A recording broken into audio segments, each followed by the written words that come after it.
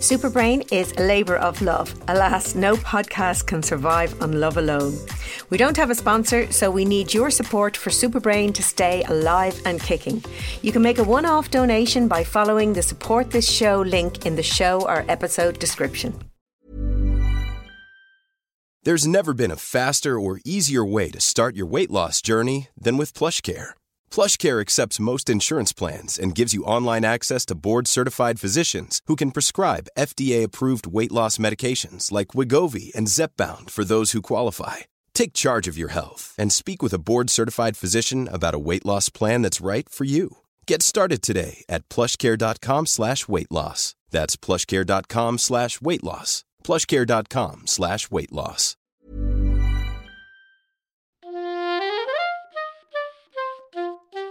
Hello and welcome to Superbrain, the podcast for everyone with a brain. My name is Sabina Brennan and my guest this week is Maya Rose Craig, who describes herself as a British Bangladeshi birder, environmentalist, diversity activist, as well as a writer, speaker and broadcaster. She is also described as Bird Girl, and I'm looking at a section of her website that outlines the highlights of her life so far. My mind is absolutely blown, given that this young woman is only 20. Today, I'm going to be talking to her about her memoir, which is called Bird Girl. And imagine this now, 14 publishing houses bid against each other for the right to publish her memoir.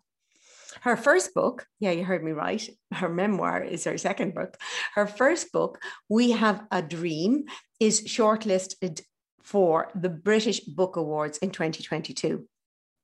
She has shared a stage with Greta Thunberg in front of 40,000 people.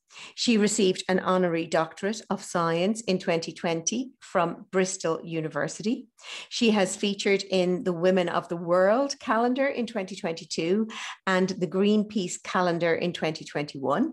She's been to the Arctic. She's actually the youngest person to have seen more than half the birds in the world.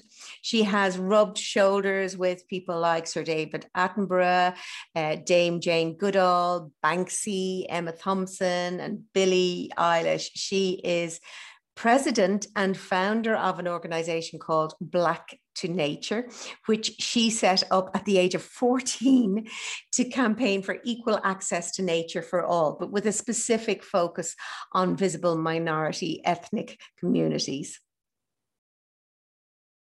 Much for taking the time out of your busy schedule to speak to me this morning, especially as in the last week alone, you not only launched your memoir, Bird Girl, at the ripe old age of 20, but you've appeared on a panel alongside big names such as Emma Watson, Greta Thunberg, Malala Yousafzai. Said it wrong. But now ordinarily, I have to be honest, I would be very skeptical of memoirs from young people in the public eye. But you are indeed a young woman of substantial substance. And when it comes to birds at 17, when you saw a harpy eagle in the Brazilian Amazon, you became the youngest person to see half the birds in the world. An amazing feat. But on top of that, you've made quite a name for yourself as an environmentalist and a diversity activist, with another incredible string to your name, being bestowed with an honorary doctorate in science at Bristol University in 2020, the youngest person ever to achieve such an honor in the UK. Now, I'll be honest, when your publisher contacted me to know whether I would be interested, actually they contacted my literary agent to know whether I'd consider you as a guest for this podcast. I knew nothing about that, about you, right? I didn't. I just got the bump about your book, Bird Girl. And once I read that, I immediately said yes, because I am fascinated by birds myself. And I'm also obviously interested in conservation. And I'm not a birder, but I am fascinated by birds for the same reason that I am a psychologist and a neuroscientist, because I'm fascinated by human behavior, why we do the things we do. And I am fascinated by birds. It's really good. You have a really great way of telling a story. And there's a lot of travel in this book. and you really take the reader to those places. I was so impressed with your level of detail. Obviously, there's an advantage when you're a birder that the whole point of birding is recording the birds that you saw. So you have some of that, but yeah, the atmosphere, everything. So, and it's not just a book about birds, it is your memoir. And I will talk to you later about that. You do talk about your family and your parents' struggles and you know, and your mum's mental health and that. But before I ask you to tell me about writing the book, I wanted, Maya is 20, right? This isn't her first book. You also wrote a book called We Have a Dream, which was published in 2021 and was shortlisted for the British Book Awards in May of this year.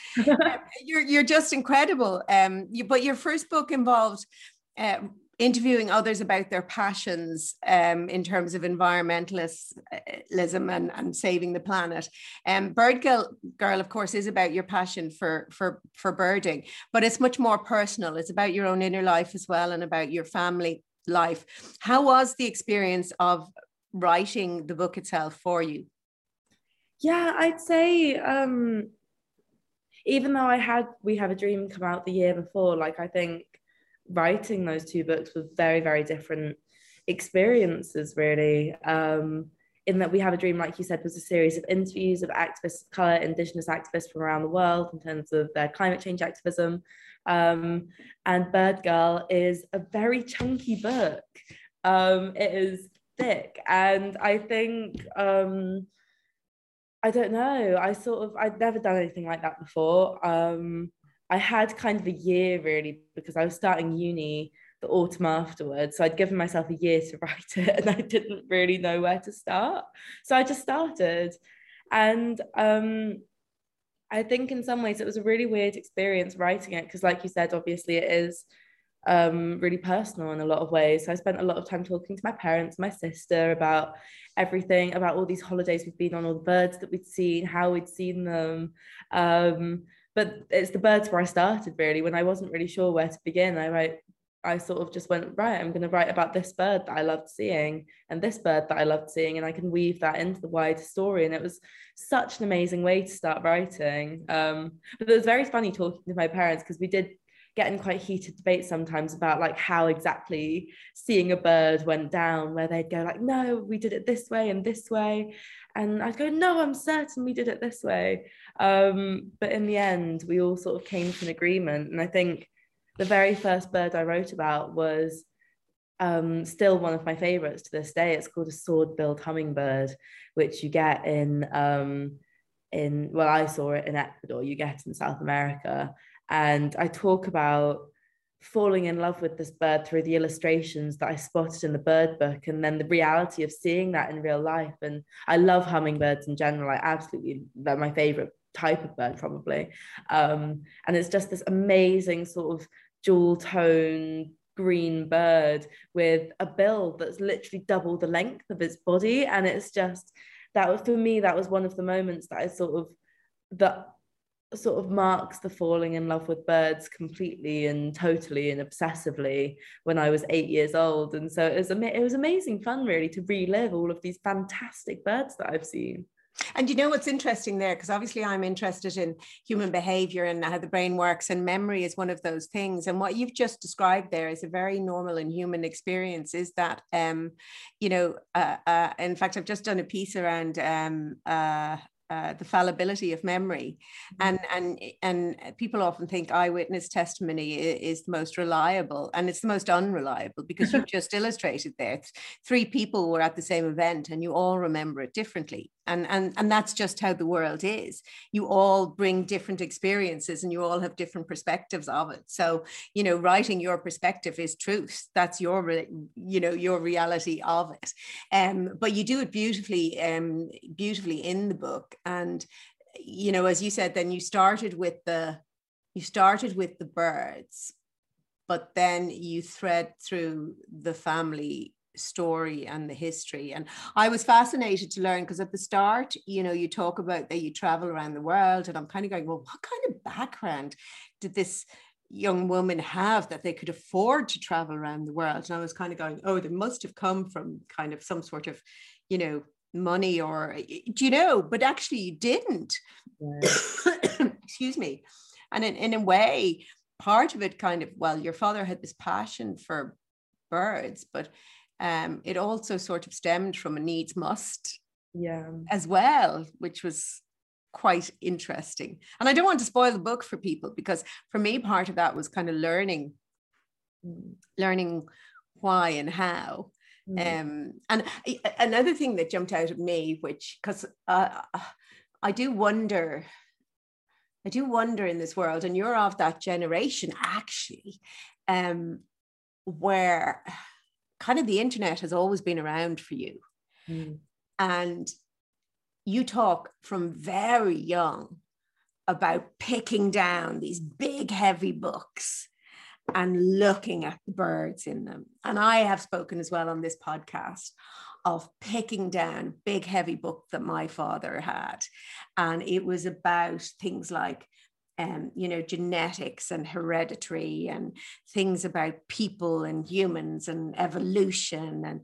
And I used to sit as a young child and just be fascinated by the images. And I suppose that sparked my interest in humans and why and who we are.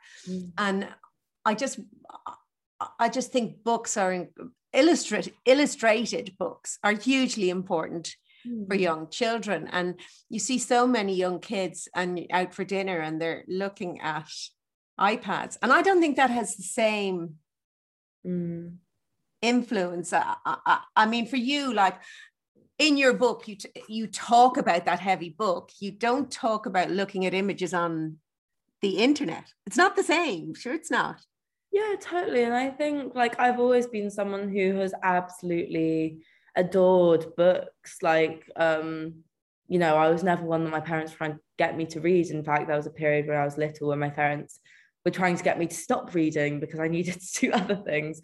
But I think, you know, this experience of holding these books in my house, I mentioned it in the book, but we have this massive bookcase that's nearly floor to ceiling, that's filled with these massive tomes that are just covered in these beautiful bird illustrations. And so fabulous. Yeah, were almost a character in my childhood, and so there was something really, really special about that.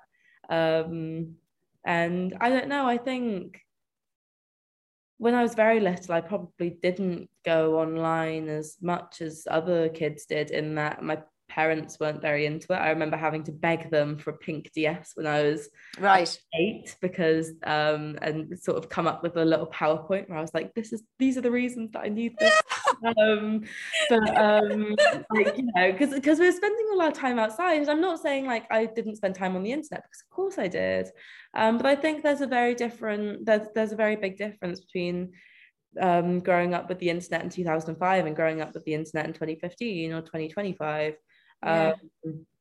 And yeah, I think the moment when my relationship with the internet truly began strongly was when I was 11 and I set up that Bird Girl blog. And I sort of launched myself into that online space and sort of became very entrenched, I suppose, because I'm still there. yeah, and it is very powerful. I'm not anti-internet, you know, I really am, and I've used it myself. Obviously, this podcast is on the internet, and you know, I've found it very powerful myself at times to you know, get messages across, and I've found it very, very helpful at times. And I'm not anti it, but I do think that there are problems with it, and I'm sure you've encountered it being online. I'm sure you've had to deal with negativity as well, and especially if you're dealing with ethnic diversity, I'm sure there's challenges there. Am I wrong to say that? No, not at all. And I think, like I said, I was very young, really, looking back when I entered the internet properly. And, you know, I wasn't just being quiet either. I was online and I was talking about things that I really cared about on my blog and on social media. And, you know, I was talking about climate change. I was talking about racism. I was talking about discrimination. I was talking about, you know, environmental destruction. And I think people just really didn't appreciate that. And I think looking back, it's very weird because I think I definitely got a lot more flack for that online than a lot of my like male peers who are the same Yeah. age. Like I think that was very obvious. But sort of as I got a bigger following and as I became more vocal, so did the pushback against that. And one of the things I talk about in the book is the way that develops a lot because it is really difficult. And I think in some ways when I was younger, I accepted it more than I do now looking backwards, because when I was 14, I was like, yeah, that's a part of being online and having Yeah. opinions. And now I look back and I'm like, who was sending comments like that to a 14-year-old girl? Yeah. Yeah. I think one of my guests in a previous season, and I don't know if you've come across her, but if you haven't, maybe have a listen to the podcast episode or read her book. I think you'll find it fascinating. So there definitely, obviously, we know there's gender differences on in how people are treated on the internet, but she's written a fascinating book, and I think you might find it interesting. It's called The Visibility Trap, and it is about how the gender differences on the internet. And her name is Mary. Oh gosh! But if you Google there, The Visibility Trap, her book is absolutely fascinating. She goes right into social media and how, for example, how Instagram, particularly when it comes to ethnicity, how it filters images of women on the internet, and how we only see the white, thin women and very, very few ethnic women, very few Black women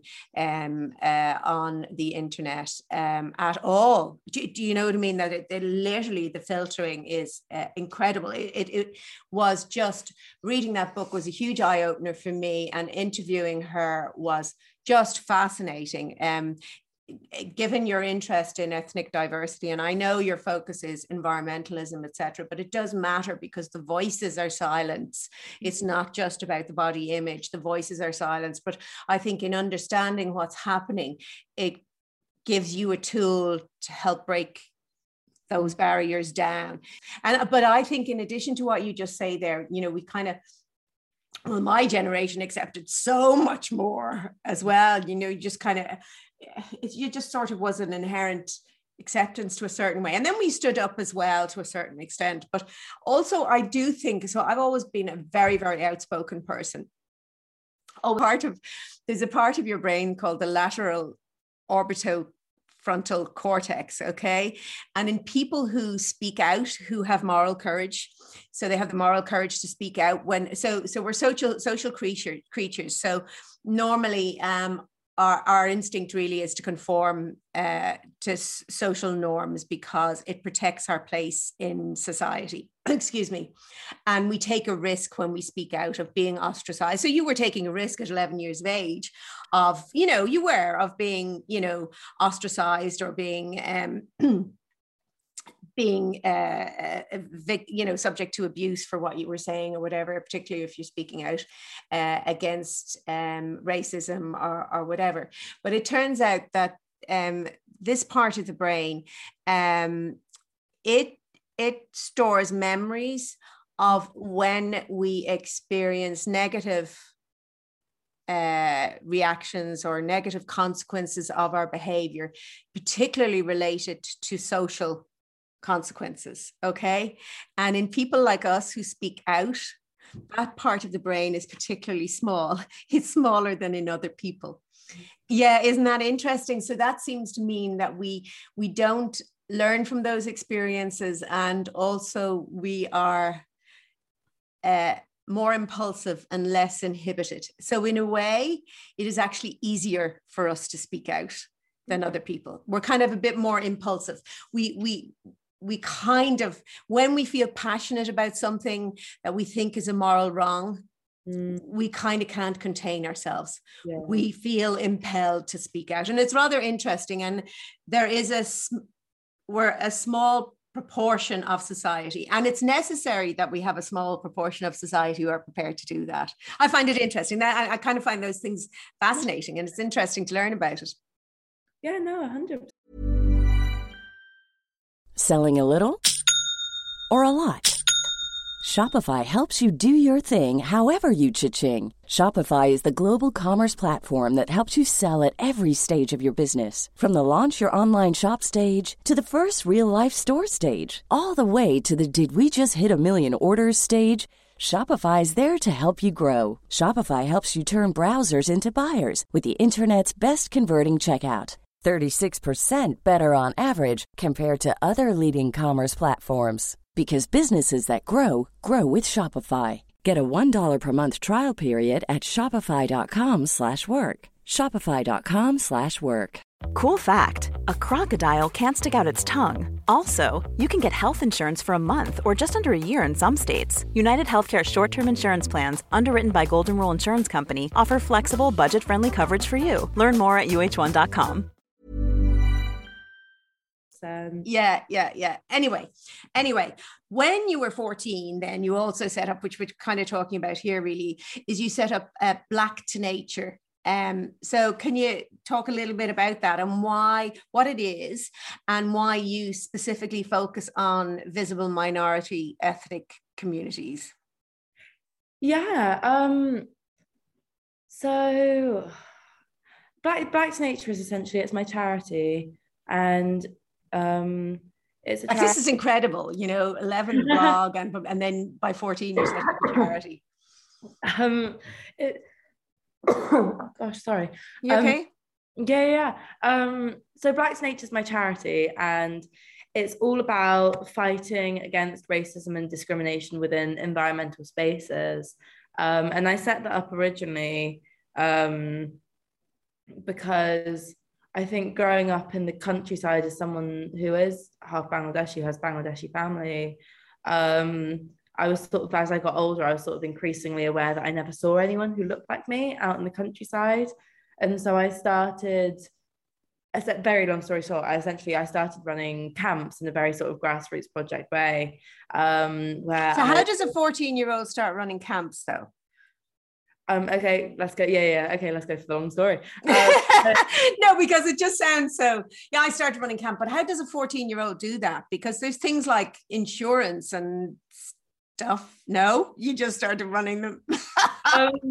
Basically, it was when I was about 13. I decided for other reasons I wanted to run nature camps, just because there wasn't anything like that in the UK at the time, and I thought that sounded really fun to spend a week doing nature-based stuff. And I'd been aware that there was a racism, that I suppose there was a diversity issue within environmental spaces for a really long time. But it was when I ran this camp, and it was very popular. A lot of people signed up, but they were all white teenage boys, basically, which nothing wrong with those. But obviously it felt very weird that it was an event that I was running, and yet I wasn't able to connect with people apart from that group. And sort of that was the light bulb moment for me, where I was like, actually I want to go out and I want to get other people to come to this. And so I went out and I got a bunch of kids from Bristol. I brought them out on this camp, and I think at the time, because I was already online, there were lots of people going like, oh, there are just certain groups of people that can't connect with the outdoors, which is ridiculous. And the camp was really successful. We proved them absolutely wrong. And I think it was because from my own experiences, I had then proven all of that wrong, but my brain was sort of going, but then why is this an issue in the first place? Yeah. And so I ended up writing to various organizations and talking about my own camp, and it's got bigger and bigger. And I kind of ended up running a conference the next summer, in that I sort of, these organizations kept on writing back and going, wow, this sounds wonderful, come and talk to us at our headquarters. And I'd write back and go, no, I can't because I have school. And so I thought, you know what, I'm going to bring them all together, and I'm going to get actual people, like actual adult experts, to come and talk to them. And my parents sort of gently went, that's a conference, Maya. So I fell into running this conference, and it went really, really well. We basically had people from Black and Asian communities stand up at the front and go, right, you've been talking for decades about why this is an issue, you've never come and asked us. And they would just list the reasons why there is a lack of diversity, and why there is a feeling of racism within these spaces, which I can talk about in a sec if you want. But I felt really excited because I felt like they literally gave a list of things that these organizations could do to make this better. And I was like, right, we've basically given them the blueprint on how to solve this issue. They're going to go off and they're going to fix it all. And then I remember I was just waiting for like months and months and nothing happened. Yeah. About 6 months later that I kind of had this realization that I was like, right, this isn't a one-off thing. This needs to be a more long-term project where I'm pushing and pushing, because otherwise just nothing is going to happen. And that's insane, because like you said, that was when I was 14. So that was 6 years ago now. And it's been a project very close to my heart ever since. But yeah, that's the way of the world, you know, in the spaces that I work and have worked in, which would be like ageism, you know, ageism as damaging as racism, you know, and with lots of, I mean, I know you talk about, and I totally understand it. Our former president, I don't know if you've encountered her, actually, President Mary Robinson. She's big in climate change and activism, and you know, she would talk a lot about you know, ethnic and socioeconomic status, about how climate change disproportionately affects women actually as well. And you know, but it's the same really with older people, you know, health issues, etc. They disproportionately affect older people too. But I would know the same. You would give the blueprint, you tell people exactly what has to be done, but then nothing happens. So there has to be someone like you. There has to be someone who is the driving force. There has to be someone who pushes it, or some organization who cares enough to keep on and on and on, because the governments, you know, there's always someone demanding someone. It's horrible, but it's he who shouts loudest or creates the most, you know, hassle for them that gets what's needed. It's not right, but you kind of have to operate within those because of the nature of the way things work. And people say that democracy is, you know, is great. It's not. It's maybe the best that we have, but it doesn't really work. And I don't think that democracy serves, I don't have the other solution, and I don't think other things work, but I think by its very nature, minorities suffer under democracy. They really do, because it's majority rules. So by that very nature, you know, minorities suffer. I don't know what the solution is, but if people voted the way democracy is supposed to work, i.e. you vote in terms of what is best for everyone, you know, including minorities, yes, it should work, but people don't. People vote selfishly, and that's not how democracy is supposed to work. But anyway, that's kind of going off into another thing. So that's, it's kind of just amazing. I'm kind of really with you on the spending time in nature, and particularly for people who do live in cities. And I hear you, you know, around the globe a lot. I find it very sad that, you know, particularly kids or people then who grow up into adults in cities who've never been outside cities, who've never seen animals up close, who don't actually even understand where their food comes from, let alone see nature or be in contact with nature, because all the research shows us that time spent in nature is really good for your mental health and your well-being, and can help you have balance in life, but also can give you space in your brain to be creative, to solve problems, and to gain insight into the world. And that brings me to another part of your book that I thread throughout your book that I really am, again, personally interested in. And you know, throughout your book, I mean, your mom eventually had a diagnosis of bipolar disorder. My father also had a diagnosis of bipolar disorder. Initially, that was called manic depression. That's when my dad was diagnosed. Now, your mum had clearly very manic episodes. My father was much more in the depressive, very, very severe depressive, which, as you said, in one way for you was somewhat easier than the manic episodes. And I can kind of understand that. Although it's very hard to be with someone who just wants to die. That's hard. But the manic is it's very uncontrollable, you know. And there's a couple of things that really interest me as a child as well, who lived through it, but also as an adult. That's always with you as well. But I was interested, I'll come to that part in a minute, but I was kind of interested in your husband and your husband's, in her husband's and your father's efforts to help your mum, which were, and it's interesting because I think it's linked to that nature being restorative, and also the shift of focus from self. Because I think with bipolar disorder, often part of the problem is just, the rumination, the complete inward focus on self. And he shifted that. And I think from reading some of your book that worked in some ways, whether you agree or not, I'm sure. But basically for the listener, what Maya Rose's dad did was, and at this point, I think in initial stages, your mum did not have a diagnosis.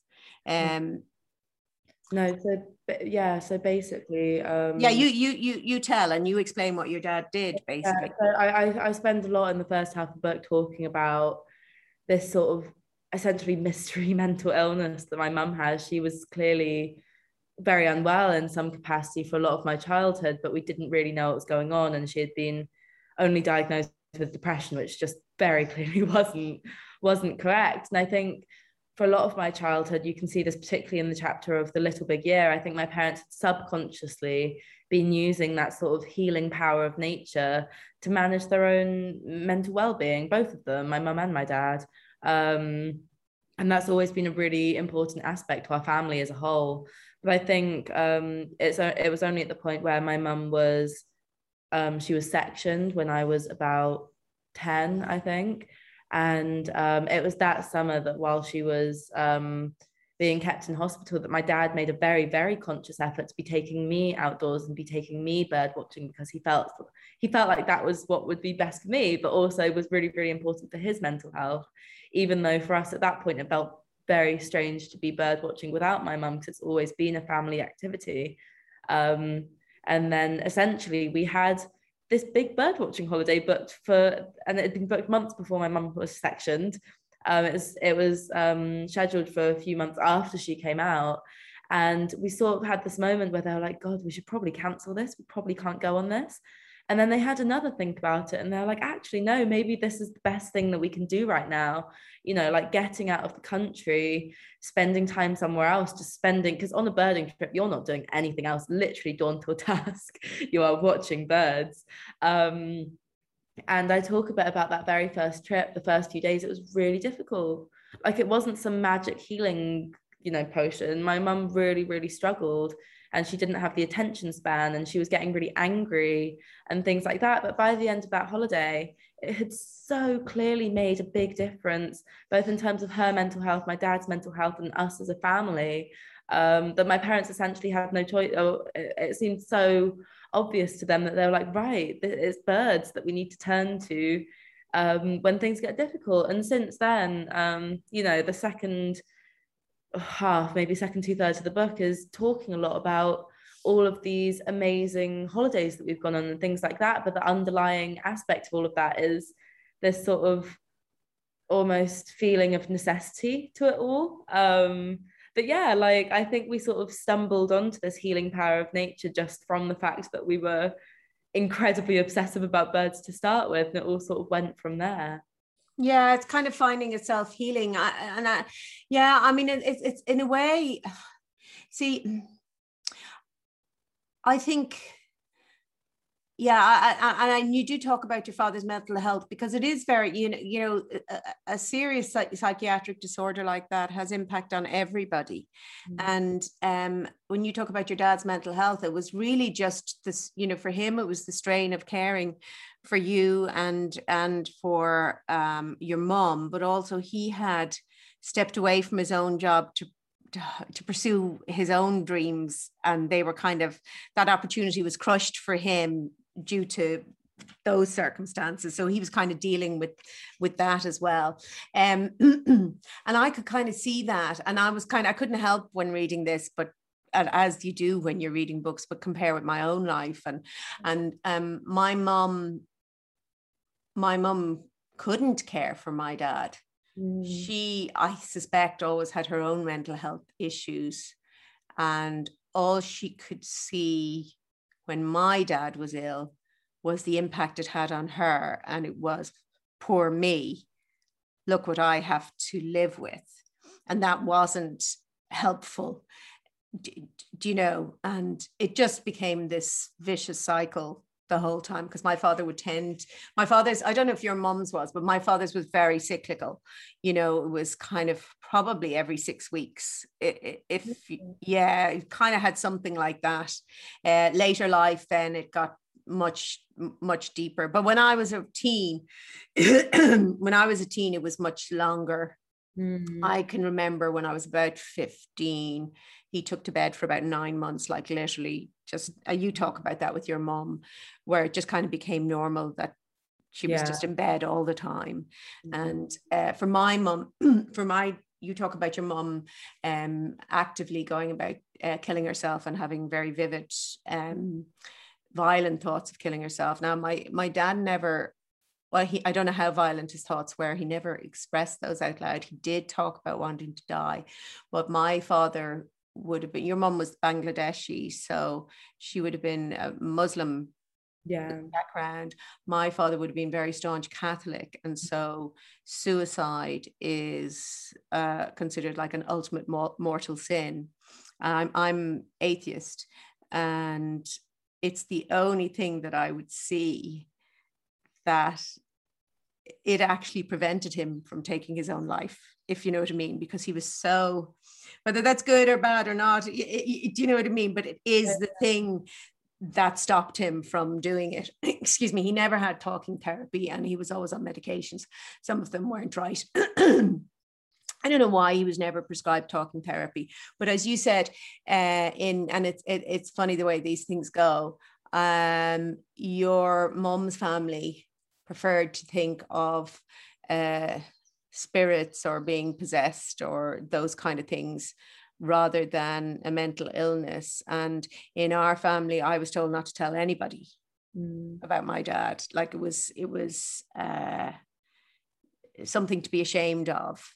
And I don't know whether that's where the no talking therapy. I know I suggested very things as I got older, and my mother said nobody else is coming into this house. Do you know, that kind of way? It was just in the end he did get some different medication that made a huge difference, which was very sad really, because he died very shortly after that, which was a shame. Excuse me. But yeah, it's interesting. It's kind of interesting. I often think this is what the other question I kind of wanted to ask you, because you can't help as a child but wonder whether, because it is hereditary. And I know that I can achieve huge amounts. And then I have times where I'm quite tired, and I don't have any diagnosis, but I do wonder whether, and I do wonder sometimes whether we over medicalize certain human conditions. And that if we understand ourselves better. So I wonder, like, whether my ability to achieve huge amounts in another context, if I didn't have a focus for my energy that is meaningful, whether that would be directed at something silly and then become diagnosed as something, you know, and then when I feel tired now and feel I've achieved something, whether that then would become a depression because I have nothing. Does that make sense? What I'm saying is that I feel that I have great energy. I can focus. I can write a book. I can do my blog. I can do all those things. And then I can say, gosh, now to avoid burnout, I need to take a rest. And then I will be able to achieve something else. But because it's focused, it's not an illness.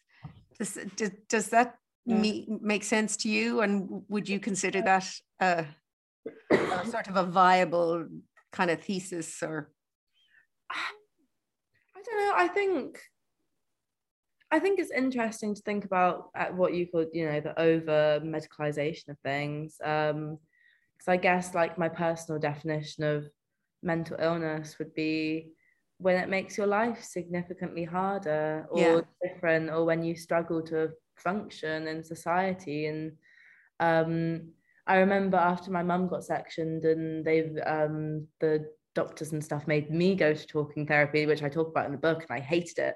I hated it so much. And part of the reason that I hated it was because they'd always go like, how do you feel now that your mum has bipolar?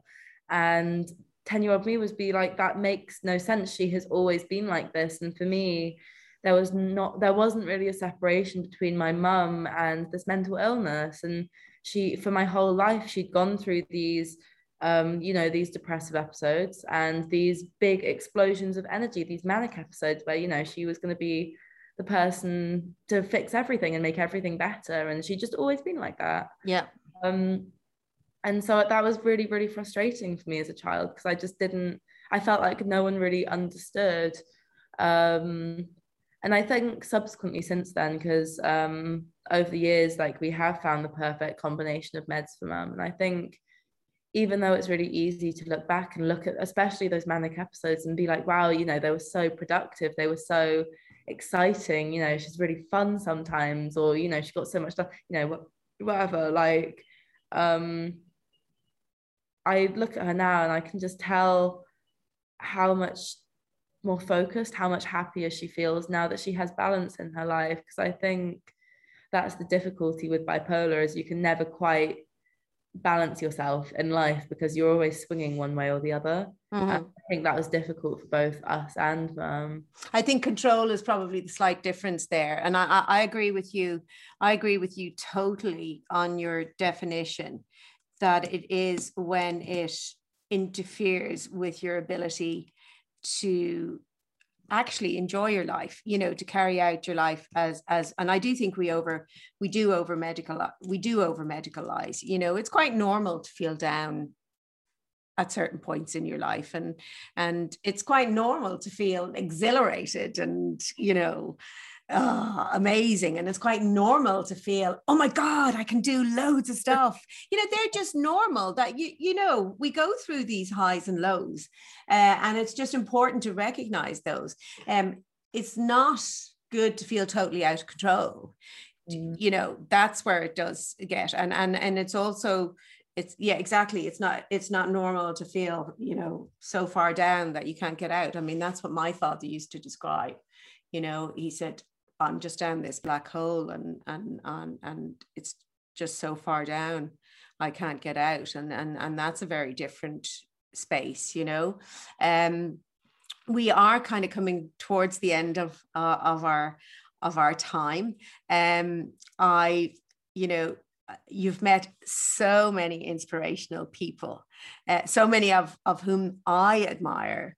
It's probably not a very fair question, but of all the people you have met, who would you say has inspired you the most, or that's not fair, isn't it? This is going to be a weird answer.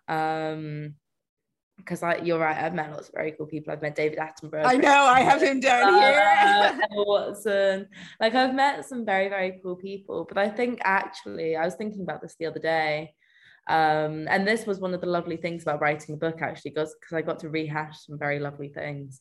But I think genuinely, like, I know this is very cheesy, but this is also genuine. Like, the biggest inspiration in my life has been my older sister. Like, I think the reason that I stayed so connected with bird watching and the outdoors throughout my very young childhood was because I had her as a role model to look up to. She is 12 years older than me, and I thought she was a very, very cool teenager when I was little, and so I wanted to do everything she did, including bird watching. And she has just been so strong and so amazing, and these days she does so much stuff for Black to Nature as well, and she's just, I don't know, I love her a lot. And I don't know, it's all very cool. But I think that's lovely. No, that's lovely. That's really, really nice. I think that's really, really nice. How has your mom felt about you writing about her in the book? My mum, actually, because the weird thing about the book is, originally when I was first sketching it out, it was a book about birds, and not really about any of the other stuff. No, I think the other stuff is really important. Yeah, and it was as I was writing it, and I was writing about us, for example, going on these really, really long trips to other countries, and I was like, this isn't the whole story. It doesn't make any sense. And so I had this realization it was going to be far more personal than I had originally intended. And I sat down and I had a conversation with my parents, with my mum about it. And she felt that was a really positive thing. And we talked a lot about the importance of representation. And she talked a lot about like the importance of telling really, really honest stories, basically. And I suppose we both came to the conclusion that being very raw and being very honest was the best way to go, because there is still a lack of those stories out there. And like, I think one of the things that I felt was really important in the book is that the bipolar, the mental illness in and of itself, isn't really presented as a negative thing. It just kind of is. And you know, I felt like that was really important because it's not going to go away. I remember originally when I was sketching it out, like one of my editors made a comment on the very last chapter, and they were like, oh, and then we can have like a happy ever after. And it was kind of a joke, but I was like, that's just not how it works. It's just there forever, and that's okay. And so I wanted to show all the positives and the negatives of it all. And actually she was very excited about telling that story, and it was a very close collaboration with her in terms of figuring out how to tell that in the best way possible, especially in terms of the stuff when I was a kid and probably didn't really know what was going on at the time. But yeah, I think even though, like I said, it's obviously far more personal than I was originally intending when I first pitched the idea of writing a book, I'm so happy, I'm so excited with what's been produced. And I feel like I said, it's so important to have these conversations in just a very honest, relaxed way. And I love it. No, I love it. And I tell you, one of the reasons I love it is because I think there's been a bit of bandwagoning in recent years, where people sort of, everyone seems to say, oh, I have anxiety, oh, I have depression, oh, I have, and not in the real, you know, in this real serious sense, if you know what I mean. Yes, we all have a bit of anxiety. Yes, we all have a bit of depression, but these very serious, and I'm not dissing when people have anxiety or when people have depression. Yes, that's tough, you know, at the time, but these kind of very much more deep psychiatric conditions are very life-changing and have very, very big impacts on families. But they're not always, they're life-forming, life-changing, and not always negative. Yeah. You know, and I think that's the thing. I would say my father and mother's mental health issues very much shaped me and my siblings. I feel in a way they shaped me. Some of my personality may not be, you know, all positive, but I think they shaped me in a way to who I am, and that's it, and to what I have achieved, and that's it. That's who I am, and that's part of life. And I think most of it is positive, and I think they've shaped you very, very positively, and you are who you are because of that. You would have been a very different person, I think, if you didn't have these things. You know, I'm not sure you would have been an activist. Do you know? You definitely wouldn't have been a birder. Do you know? Absolutely, yeah. No, and I think, listeners, it is really a fabulous read. Whether you're into birds or not, the story of it is fabulous, and it's an entertaining read. It's also, I'll always love a book that takes you to other places and cultures, and so you do get that as well. And the birds are kind of fascinating, but your family story is really, really fascinating. So what is next? You're studying politics and international relations, am I correct? Yeah. So Maya Rose in 5 years, 10 years, 20 years, any ideas? Or you think? I'll not lie, I don't really know what I want to do after uni, but I think looking ahead, like the two things that feel like they're going to be very consistent in my life is, you know, the activism and the campaigning, that side of things, which even if it's not necessarily about what I'm campaigning about now, I feel like I'm always going to be out there. Well, it's like you were talking about earlier, I'm always going to be out there talking about issues that I care about and things that I care about. And I think the other one is just bird watching. I'm always going to be bird watching, and the rest of it can sort of fall into place after those two, I suppose. Yeah, once you've found your passion, and I think you're very, very fortunate to have found your passion so early on. You know, I do think it is, because that's what life is all about. Find your passion, your joy, and then you can be present in the moment for a lot of the time.